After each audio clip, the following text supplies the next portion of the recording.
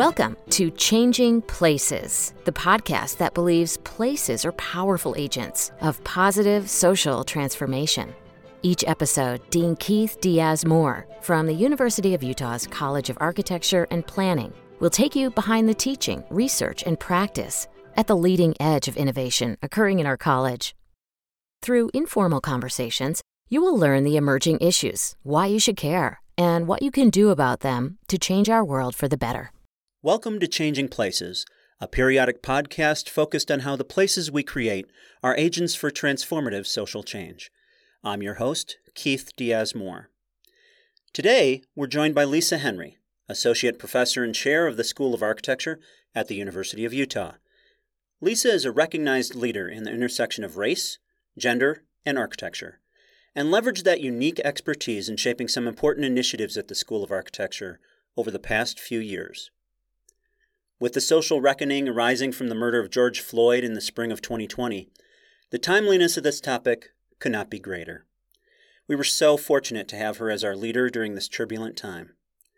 Today, we'll discuss a number of recent action items from the University of Utah School of Architecture that took in relation to racial justice, including being a founding partner in Dark Matter University and our Utah Anti-Racism Agenda. Lisa, welcome. Thank you, Keith.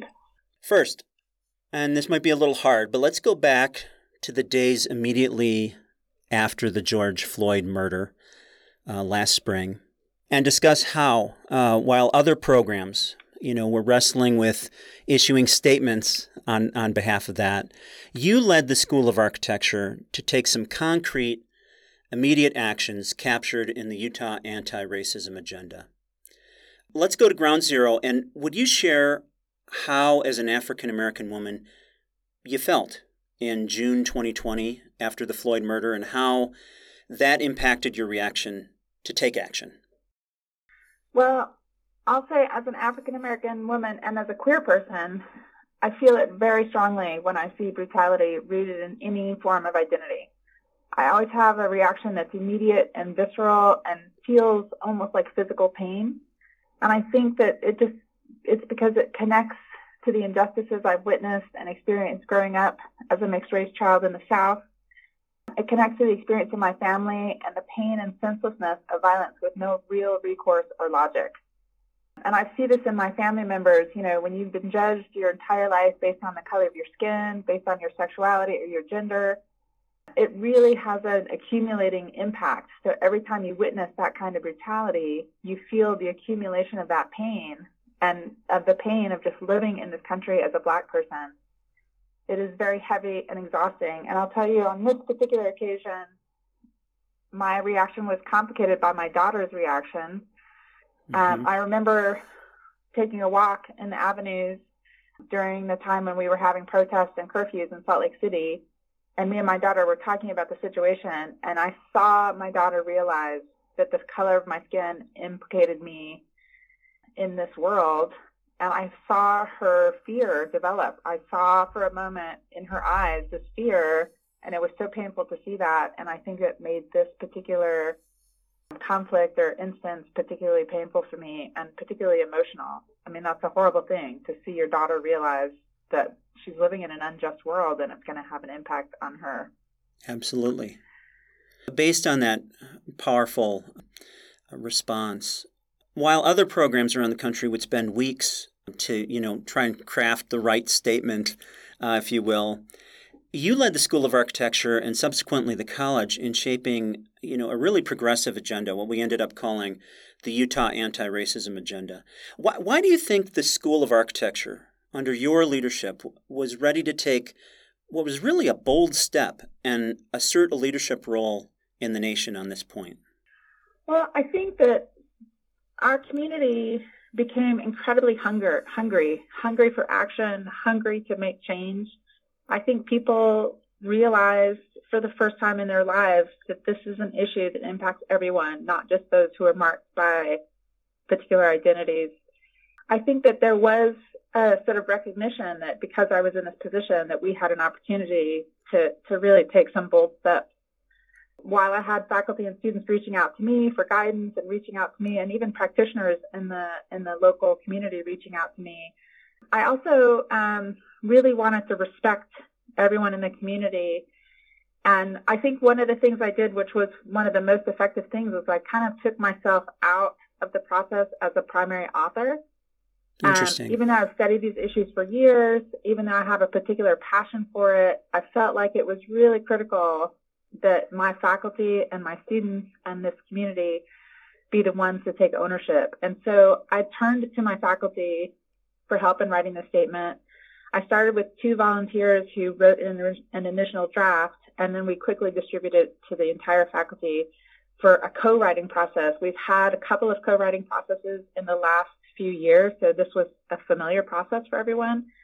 Because everyone was able to contribute, because everyone was able to have voice, we came to a consensus really quickly. And I think part of that was just that my presence inspired a sense of confidence in people engaging with the issue, but also by taking myself out as primary author, people really felt like they could take ownership of that text and they could edit it freely and really engage in the process. So I think that those 2 things really worked incredibly well. And I would say also through my connection with Dark Matter University and Design as Protest, which are 2 networks of Black, Indigenous, and people of color architects, faculty, students, and practitioners, because my connection to that network, I had access to multiple sets of demands that were written by faculty and students of color.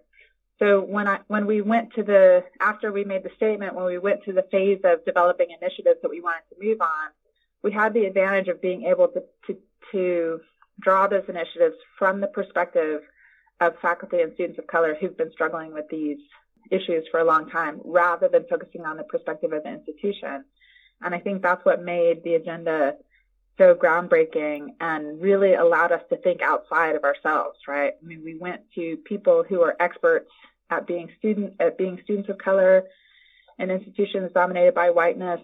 We went to people who are experts at being faculty of color and being practitioners of color in a field that's dominated by whiteness. And so that gave us a really different perspective on what changes we wanted to make and what were the real needs of those people who are struggling in that space. Right.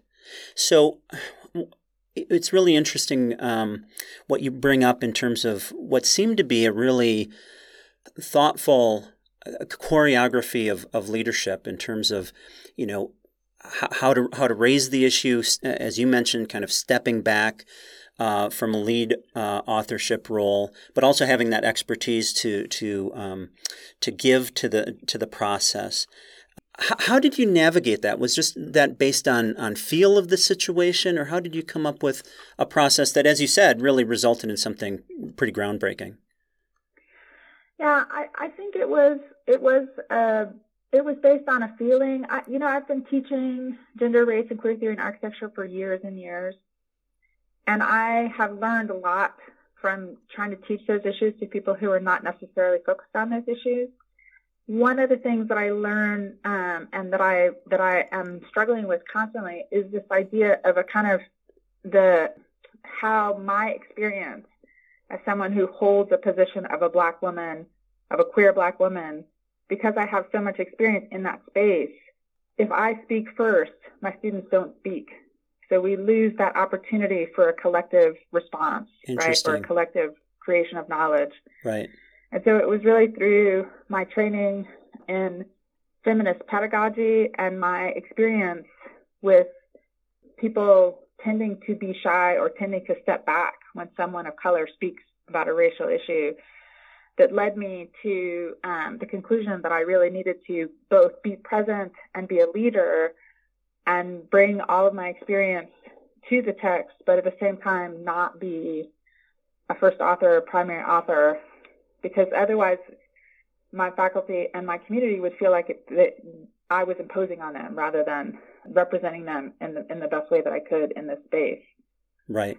And I think also my emotions, right? I was dealing with my daughter. Sure. And her very real fear for the first time. And I was really emotionally overwrought. And so there was a moment, there was a first moment when I sat down and said, I've got to do something. And I looked at my blank piece of paper and was like, oh my God, that's terrifying. Right. So there was a little bit of instinct and feeling involved, but there was also years of experience that I was also drawing on in terms of trying to engage people on these issues and allowing them to feel like they have a voice, even if they don't hold one of the identities that we're speaking about. Clearly, it worked, and as I said in the introduction, I think you were the right person at the right time. So I think we just, through fortune, lucked out in that way. But let's turn to one specific action item of the past year in which you were intimately involved in making happen on the national scene. The innovative Dark Matter University and our School of Architecture's role in it. So what is Dark Matter University, and how did the U of U architecture students participate in this inaugural year? Dark Matter University, as I said before, is a network of Black, Indigenous, and people of color architects and scholars throughout the United States. I'm a core member of this network. I was one of the founding members of this particular initiative. DMU is focused on rethinking how we educate architects and developing models for bringing Black and Indigenous scholars into the field, into educational opportunities, both as students and as faculty.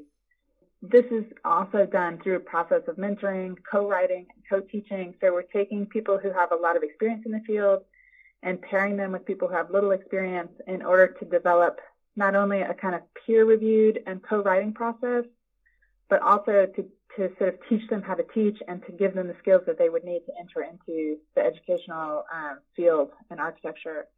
We're also aiming to disrupt the boundaries of architectural institutions and, frankly, of the architectural field to create a more inclusive environment for students and faculty and practitioners of color who are trying to really facilitate real change in the field. This first year, we've really focused on developing a series of courses that were offered at multiple institutions. We have both studio courses and seminar courses that we developed. Mm-hmm. The course that we offered at the University of Utah is an excellent example and is really a sort of flagship course for the DMU at this moment. It's called The Foundations of Design Justice. It was developed by the network through a collaborative process, taking advantage of many different perspectives and many different knowledge bases. And we also, as part of the philosophy of the course and as part of our idea of the sort of new ways of creating knowledge and collective ways of creating knowledge, we allowed for the students to contribute to the curriculum as co-authors. So Interesting. The final syllabus was not finished until the end of the semester. Mm-hmm. And the author, all of the people ascribed as authors include network people, include the people who actually taught, include administrators that facilitated the courses, and included the students that took the courses. So we all have some experience in developing curriculum and developing ways of thinking about these issues together. And I think that makes it really powerful. Again, not a top-down model, but a collective model. So for this particular course, we developed modules that focused on design justice, community power, workforce development, and affordable housing. The course was taught at 6 institutions, generally pairing a sort of traditional architectural institution with historically Black college or university, mm-hmm. so that both sets of students are really getting different perspectives and different experiences in that classroom. This year, University of Utah paired with Florida A&M University. We had guest speakers every week of the semester, generally involving at least 2 or more guest speakers. All of our guest speakers were BIPOC, Black, Indigenous, or people of color. And the model that we used was more a discussion workshop model than lecture model, so that everyone is participating. And basically, we brought practitioners, teachers, recent graduates into the classroom and allowed these people to bring their entire background and their entire inspiration into that space of the classroom to really expand what we think about when we think about educating architects, and allow the students to really see a broad range of how to practice architecture with a design justice lens and not just one way or perspective. That's absolutely fascinating.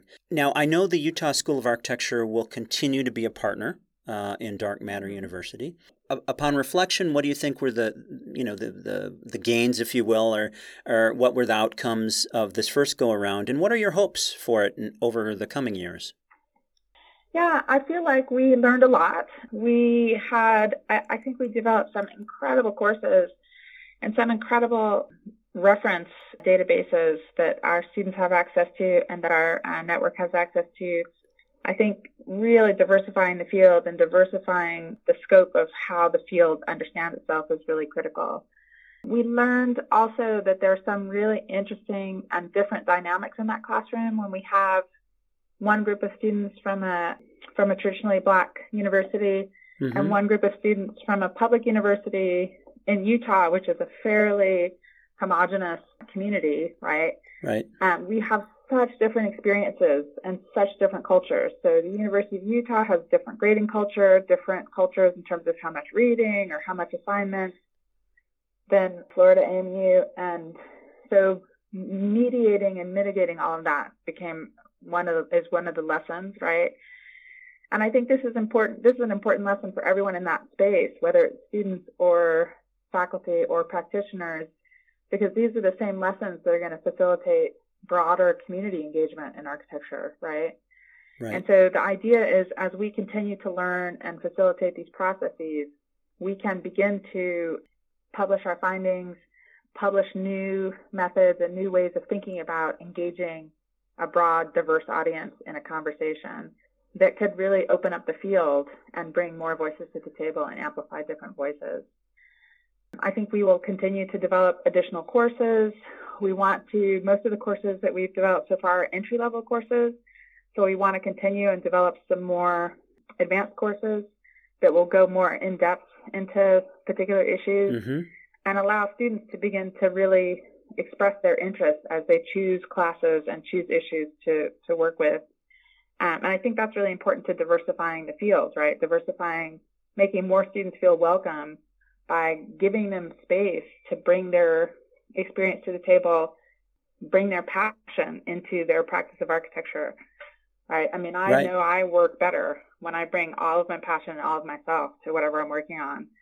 And that's the kind of space we want to provide for students so that we can really have a diverse community of architects and a much more diverse field. So those are some of the things that we're aiming to do, as well as continuing to sort of break down institutional barriers and really transform the way universities work. Universities are like these large institutions that tend to move slow. Absolutely. Right? And tend to value their own perspective. Right. So we're trying to break down some of that as well with the way that we're working and really show that it's no longer viable to say we couldn't find BIPOC. We couldn't find someone who's qualified to teach who's BIPOC, so we went with the normal standards. Right.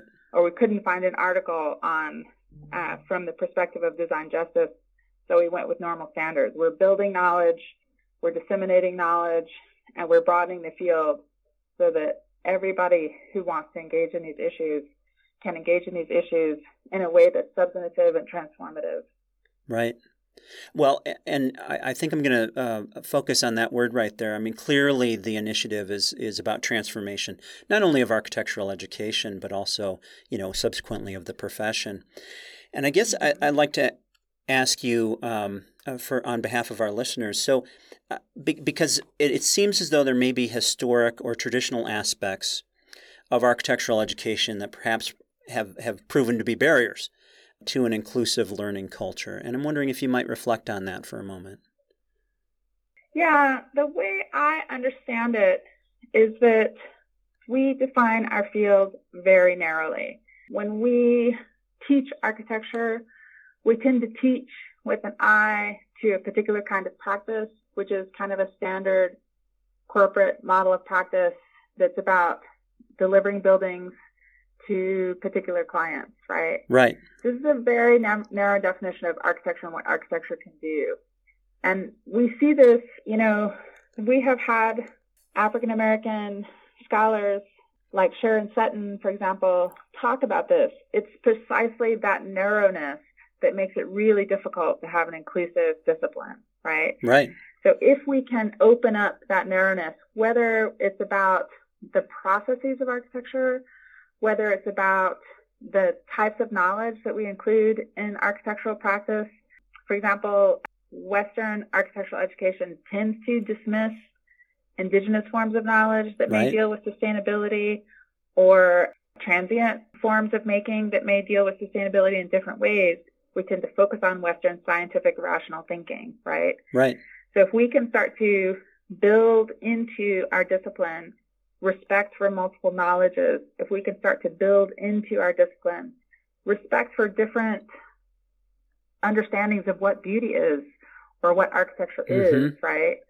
If we can build into our discipline different models of property ownership, different models of ecological knowledge, we can actually welcome many more people, right? We can invite people in and say, we want you to bring your knowledge. We want you to bring your experience.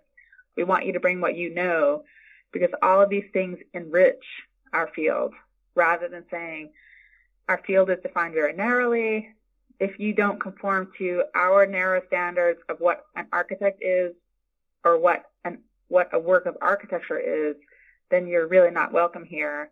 We are always going to be marginal if we define our field in that way. Right? If you think about medicine or other professions, you get a degree in medicine and you're a doctor, and you can take that degree and you can work anywhere from public health to family practice to research, and you're considered a doctor in all of those spaces. But in architecture, there are many people who don't consider you an architecture with a capital A unless you are practicing in a corporate model. Right. And that's what makes our field unwelcoming to people who are interested in design justice, to people who are interested in community development or workforce development or all the other things that we touch on, whether we like to admit it or not. And so I think if we can define our field as broadly as possible, the field will be much more relevant to many more people, and it'll be much more welcoming to many more people. That aspiring message of inclusion is just so beautifully stated, Lisa. Thank you for that today. So, believe it or not, we're running out of time, so I'm going to ask you a last question. As you know, our college is the first architecture and planning college in the nation to espouse what we've called an ethic of care to underlie our professional education. So why do you care, and why do you think others should care about this intersectionality of race, identity, and architecture? Well, I think architecture is a form of culture. Architecture is a materialization of culture. And in that sense, architects have a responsibility to all of the cultures that make up the great diversity of our communities. And so for me, architects need to care and should care precisely because we are, not only do we have this incredible training that teaches us how to think critically and creatively about very complex issues, right? Right. We have a responsibility to take that training and apply it to the burning issues of our time. And that includes race, that includes gender, that includes ability, that includes indigeneity. It includes all of those identity markers that have led to oppression in the past, right? Right. And I think in addition, architects as professionals have a voice at the table.